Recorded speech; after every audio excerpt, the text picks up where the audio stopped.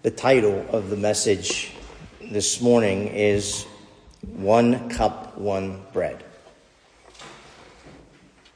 2 weeks ago, we looked at Paul's example of the entire generation of Israelites who didn't make it to the promised land because of their inability to stay in the race.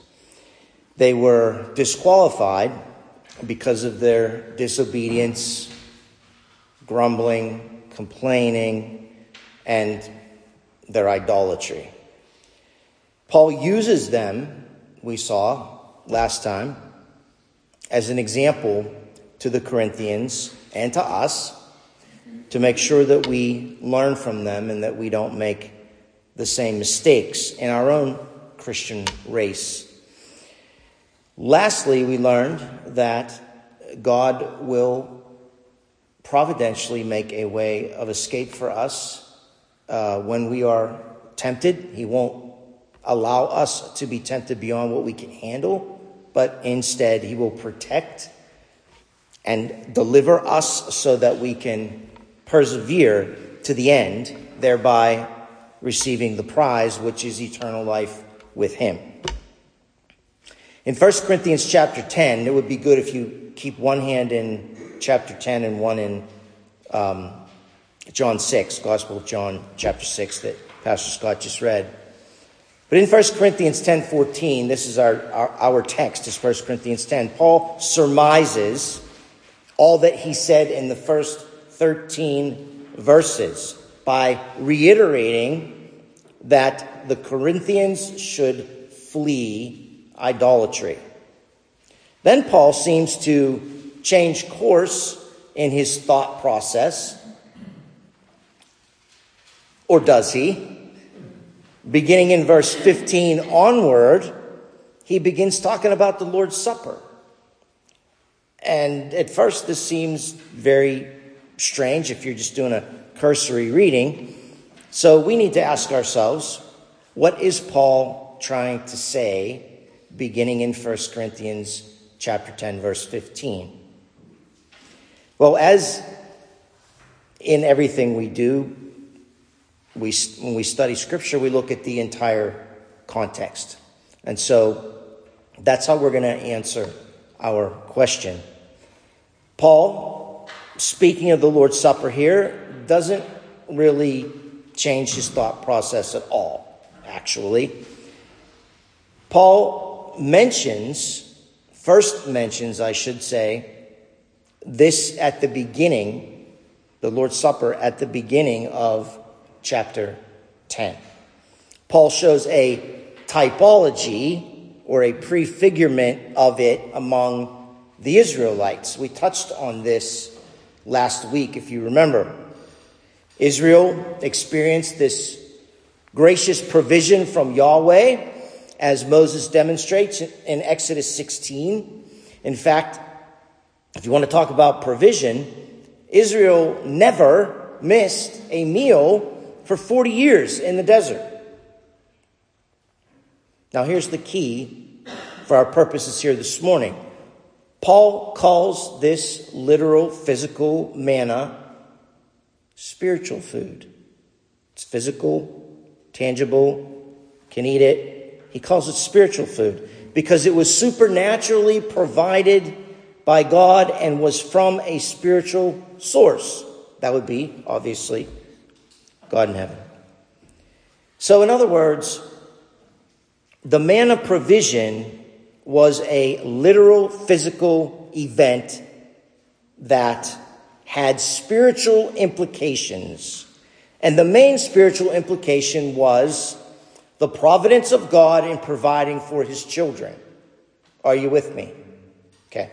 Now, by analogy, God had provided the Corinthians with bread of heaven, the bread of heaven, his Son, by whom they were saved, and also the bread of his word, by which they were sustained. So they were saved and sustained by the bread the manna from heaven. I'm talking about a spiritual sense here. Now, in our text today, Paul gives this subject direct attention, not like over in the beginning of the chapter when he was talking about a typology and Israel. Now he's giving it direct attention. If you look at verses 16 and 17, 1 Corinthians 10, we read, "Is not the cup of blessing which we bless a sharing in the blood of Christ? Is not the bread which we break a sharing in the body of Christ? Since there is one bread, we who are many are one body, for we all partake of the one bread." The first thing that I would like you to see here is that Paul assumes that the recognition and celebration of the Lord's Supper is the regular practice of faithful Christians. It's an assumption he makes. It's a given, like in geometry, okay? It is the regular practice of faithful Christians. After all, in Luke chapter 22, if you remember, verse 19, our Lord Jesus commanded it. He says, it says, I should say, "And when he had taken some bread and given thanks, he broke it and gave it to them, saying, 'This is my body, which is given for you. Do this in remembrance of me.'" That's the command. And let's not forget 1 Corinthians 11, 24 and 25, okay, that we quote so often when we celebrate the Lord's Supper. Here we see Paul quoting the words of Jesus in Luke as he instructs the Corinthians to do this, to remember this, to comprehend this, and to let it well up from the very recesses of their souls. This commemoration and thanksgiving for the Lord's Supper, this celebration of what our Lord Jesus has done for us. But I want you to garner something additional even to that. I want you to see this not only in Scripture, but also in the very lives of the Christians that have gone before us. We know from just a cursory study of church history that the climax of every Christian gathering, of every Christian liturgy, was the celebration and remembrance of the Lord's Supper, the Eucharist, as it was often called, which simply means thanksgiving. I'm going to read a Eucharistic prayer that was often prayed in the earliest congregations that we have written record of. This prayer is dated as having been constructed and prayed between 50 and 100 AD. This is an excerpt from the Didache, or Didache, as some people pronounce it, otherwise known as the 12 Apostles. It's called the Didache or the 12 Apostles. Either title refers to the same thing. And yes, those of you who have been here at Abiding Grace for a while know that I've read from the Didache before, a few times over the years. And I have because it's an early, incredibly early, proven, accurate, historical record. As such, it supports many scriptural truths that we hold dear today. At certain times, when the canon of Scripture, or what books to put in the canon of Scripture, was being debated and decided upon, some of these writings were considered Scripture by certain bishops in different geographical regions, and as such, some of these writings were seriously entertained as to whether or not they should be included in the canon or the Bible. That's what canon is, the 66 books. Please let me be abundantly clear, if you're going to record me saying anything. I do not believe that they should be or should have been included in the Bible, the Didache, But I do believe that since they were so seriously considered, we should at least do what all the Christians throughout the centuries have done, and still do today, actually, and that is read them to gain insight into why the first and second century church found these writings to be so incredibly helpful.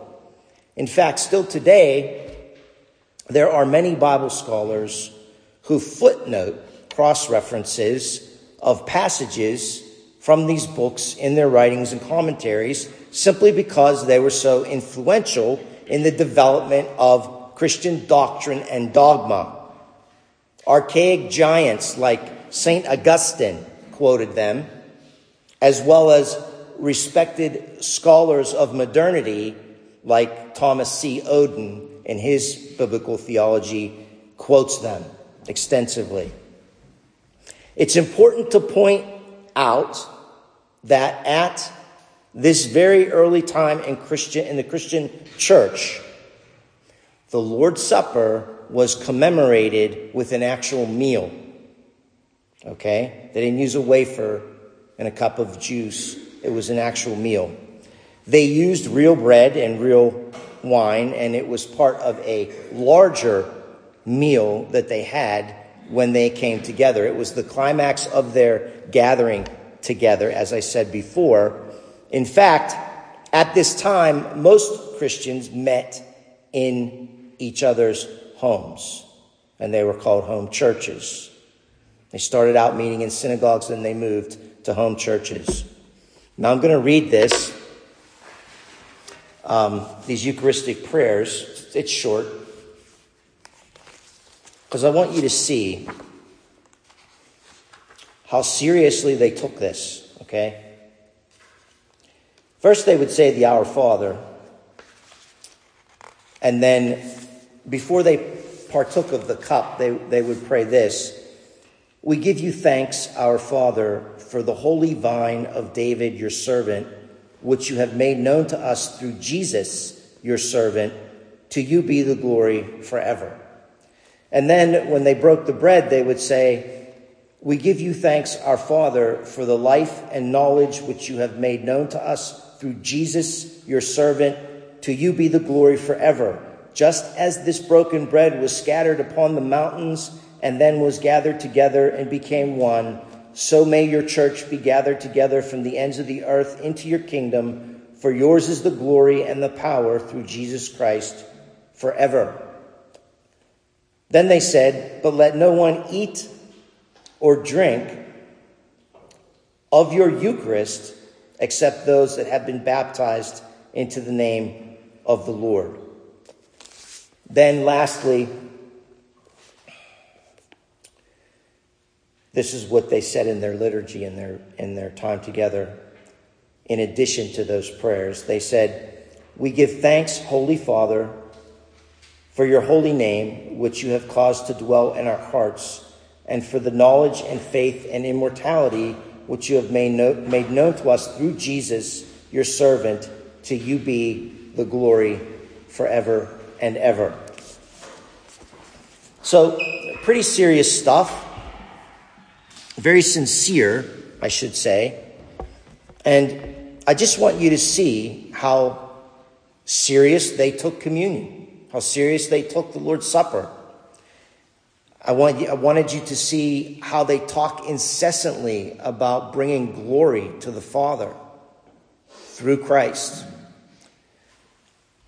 It should be a reminder to us every time we have communion of Christ's sacrifice for our sins, and as such, our oneness, as Paul in our text talks about, our oneness with him and our oneness with each other, with other believers. This is what Paul means in verses 16 and 17 of our text, 1 Corinthians 10. When we come together each week to commemorate the Lord's Supper, we spiritually participate in fellowship with Christ and with other believers. Communion is much more than a reminder, okay, with a symbol or element. It is a profound celebration of common spiritual experience that we are all privileged to have in Christ Jesus our Lord. When believers partake of communion in faith, the Holy Spirit uses those symbols, the bread and the juice, to awaken our hearts in awareness, or at least we should have our hearts awakened in awareness and appreciation for our Lord's sacrifice for us. That's why we do it. That's why we commemorate it every week, to remember the gospel, which is what the Lord brought us when he manifested himself in human flesh. The forgiveness of our sins, eternal life with him. We connect with Christ Jesus our Lord through this heart awakening awareness and appreciation. We connect with Christ. Now, in John 6, if you want to flip there, 31 to 51, I'm going to hit certain verses.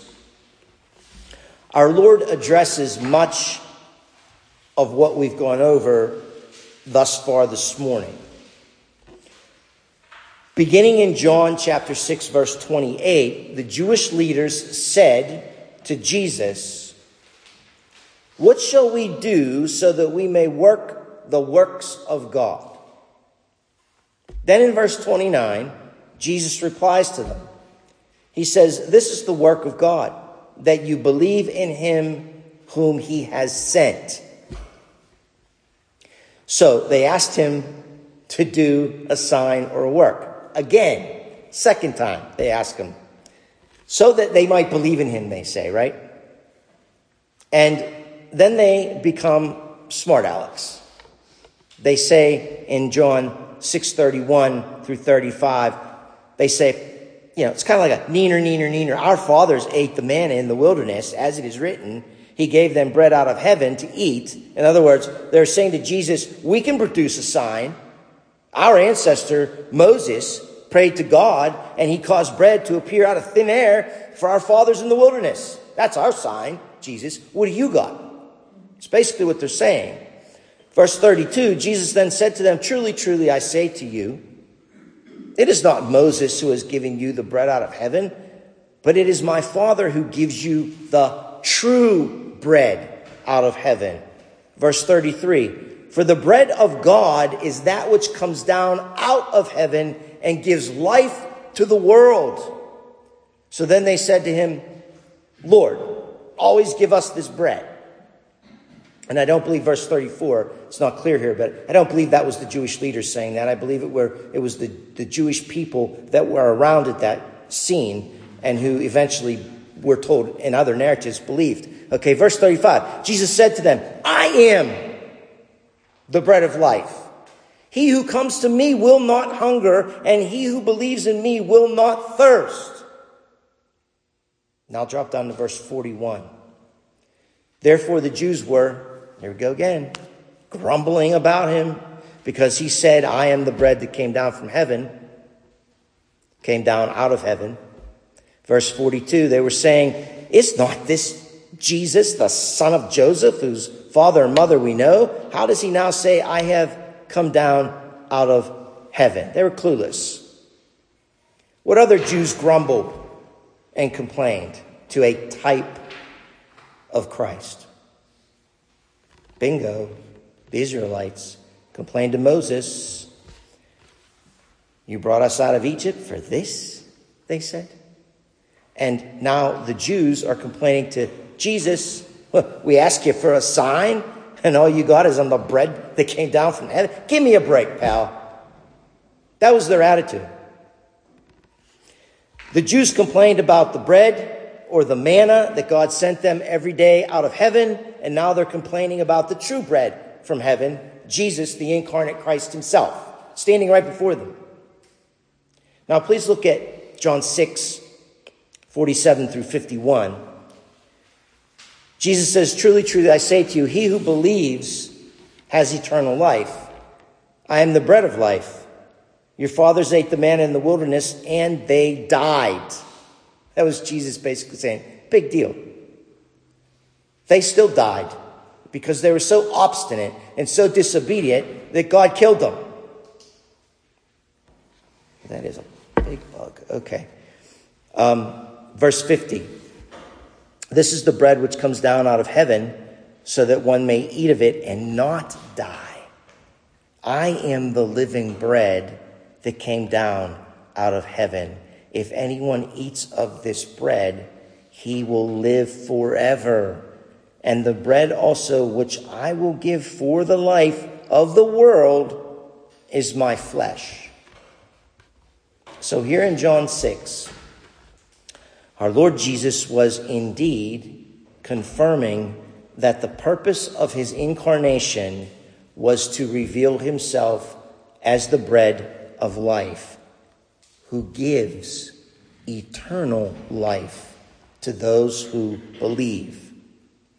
Okay? Now let's try to tie up some of this. Let's go back to 1 Corinthians chapter 9, not 10, 9. No, I lied. It's 10.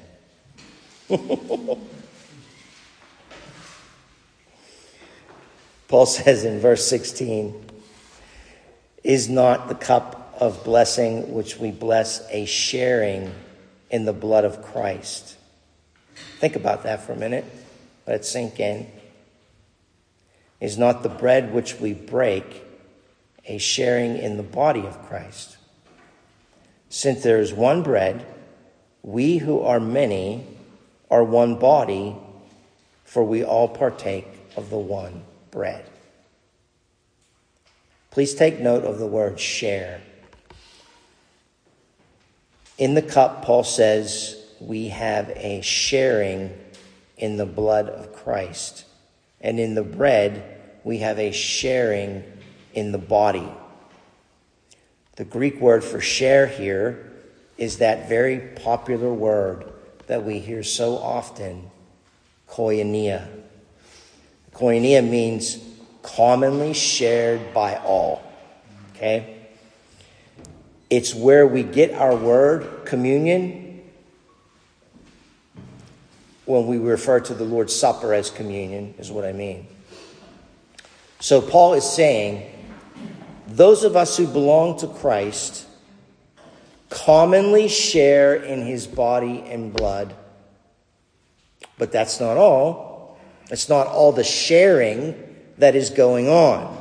There's other sharing and partaking, Paul says. And this brings us back to Paul's overarching concern for the Corinthians from chapter 8, verse 1, where he began talking about food sacrificed to idols and came forward right here to John chapter 10. Same school of thought. And that is the false worship that was going on in Corinth by those who were sharing and partaking in the cup of demons, Paul calls it. Verse 21. He says, you can't partake in the table of the Lord and the table of demons. It's right there in our text. We've been talking about verses 16 and 17 thus far this morning. Now we need to look at what follows. Right after Paul says in verse 17, since there is one bread, we who are many are one body, for we all partake of the one bread, he says, beginning in verse 18, look at the nation of Israel. Are not those who eat the sacrifices sharers in the altar? And he says, what do I mean then? That a thing sacrificed to idols is anything? Or that an idol is anything? No. But I say that the things which the Gentiles sacrifice, they sacrifice to demons and not to God. And I do not want you to become sharers in demons. Verse 21. You cannot drink the cup of the Lord and the cup of demons. You cannot partake of the table of the Lord and the table of demons. What's Paul referring to here? He's referring to the unsaved Gentiles who the Bible calls pagans. We'll call them pagans, okay? Who were sacrificing to idols made of wood and stone and make-believe Greek gods like Apollo and Artemis and the like, who were no gods at all, but instead were demons. Or there was demonic activity behind them. They were and still are today pseudo-gods, small g, from which fallen angels or demons operate from a place of spiritual darkness to do the devil's deceptive bidding. And remember, Paul pointed out back in 1 Corinthians chapter 8, verse 4, that these so-called idols were not gods at all. I want you to see that because, again, Paul's thought, no chapters and verses, continuing from chapter 8, then chapter 9 and 10, okay? Please also keep in mind that these demons are not ineffective. They are real, and they do real damage. They prey on gullible people with superstitions about mediums and astrology, fortune tellers, and the like. These demons can pull off enough counterfeit miracles to easily deceive people, and they do. The Bible speaks of such things in numerous places, okay?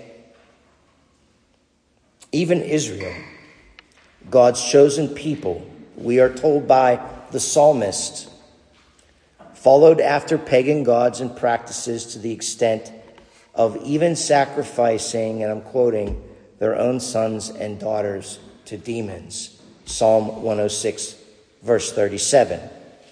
Christians are not immune from the influence of demons. Christians are not immune from the influence of demons. A Christian cannot be possessed by a demon, but a Christian can be oppressed or duped, by a demon. When we willingly ignore the Lord's ways and we toy with the things of Satan by setting up idols of any kind, we open ourselves up to demonic influence. A good example of this in the New Testament church is Ananias and his wife Sapphira in Acts 5. It is here that Peter rebukes Ananias and says, "Why has Satan filled your heart to lie to the Holy Spirit?" Okay? We can open ourselves up to evil influences when we willfully sin and ignore God's conviction in our lives. When we willfully sin and we ignore the instruction of his word. When we willfully sin and we ignore the conviction of his Holy Spirit. I can't even begin to count how many so-called Christians that I've met who regularly watch TV shows about mediums and New Age occultism and practices. They open themselves up to evil influences as they purposely watch things like horror films. So much for Philippians 4:8. I'm going to read Philippians 4:8 in the Amplified Version because it really drives home my point. Paul says, "Finally, believers, whatever is true, whatever is honorable and worthy of respect, whatever is right and confirmed by God's word, whatever is pure and wholesome, whatever is lovely and brings peace, whatever is admirable and of good repute, if there is any excellence, if there is anything worthy of praise, think continually on these things." Think continually on these things. Center your mind on them and implant them in your heart. Don't fill your heart with garbage. Don't fill your ears with garbage. Garbage in, garbage out. I see Christians, and I'm going to preface this. There's nothing scriptural under the new covenant that says that you can't get a tattoo and you can't get a body piercing.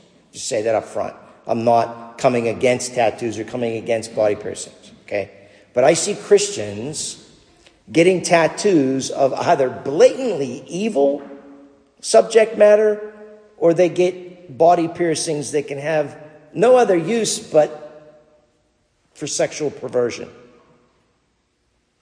I see Christians exposing themselves to music which plays over and over and over again in their minds. Music with lyrics about fornication and adultery, and glamorization of drug use, glamorization of drunkenness, godless independence, vanity, fighting and killing, getting revenge, okay? Lyrics that portray women as, especially in the hip-hop culture, lyrics that portray women as an object for misuse and abuse. We fill our ears and our minds with these things that are so blatantly anti-Christ, and then we wonder why we don't feel God's presence in our lives, right? We wonder why we don't feel like reading our Bible. We wonder why we don't have a desire to pray. And I'm preaching to myself, folks. Not just you. I'm preaching to me. Okay? Ask yourself, would Jesus watch this movie? I mean, I hate to get so simplified as to go back to what would Jesus do? WWJD bracelet, right? But what would Jesus do? What movie would he watch? Would Jesus listen to this song? We claim we want to do as the scriptures teach and be as Christ-like as we possibly can. We say we want to be conformed to the image of Christ. Yet we do the complete opposite of what he would do. All of those things that I just mentioned can open you up to demonic influences. And if left unchecked, they can open you up to demonic oppression.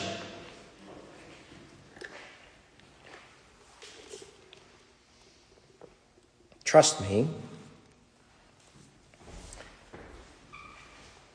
I know I've mentioned this before. I always when you preach 300 sermons in the same church, you're bound to repeat yourself. Okay? But it still bothers me when I repeat myself. But sometimes I have to repeat myself, okay? So trust me, I know I've mentioned some of these things before. But they do bear repeating, okay? Please see my heart here. Please see my heart. I don't mention these things ever to make it sound like I've got all this ministry experience and I'm some kind of authority. If you think that of me, then you don't know me at all. I'm just speaking from the heart and from the Word of God. After years of doing street witnessing, ministering to the homeless and mentally ill, after being in prisons, psychiatric wards, and just plain old urban community ministry, and after ministering to young adults from many different countries, cultures, religious faith traditions, okay? I can assure you that I have seen blatant demonic oppression and possession with my own eyes. It's real, and it's something that Christians need to be informed about. That's all I'm trying to do here, inform you about it. And I hate to say it, because I always say it, but it's true.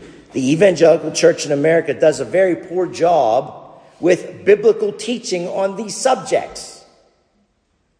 We need to do a better job. The Apostle Paul and others who have penned this inspired word of God that we hold dear, they address these things head on. But for some reason, many Christians have been duped into believing that these things don't apply to them, okay? That these evil forces are far removed from the United States of America. That's exactly what Satan wants you to think. Exactly.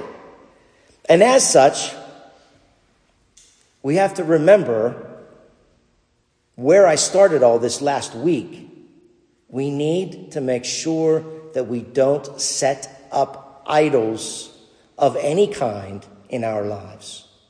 That's the first step to going wayward. Demonic forces can easily lay in wait behind the idols that you set up. And one more thing, if you're a true believer and you set up idols in your life, please know that God will chastise you. He will topple and destroy your idols. If you don't, he will. And take it from me, that is a painful experience that you really don't want to go through. Topple your own idols. Don't make God do it, because it's painful. When the Lord shows you an idol in your life that you've erected and he convicts you to repent and get rid of it, just repent and get rid of it. Don't test the Lord. You will lose every single time. Okay, we have to stop here for the sake of time, but we're not anywhere near done with chapter 10. We're not done with idols. We're not done with the one cup and the one body. We're going to revisit all of this next week, and we'll pick up right here. Hopefully I've done some justice to Paul's thought process here. Let's pray.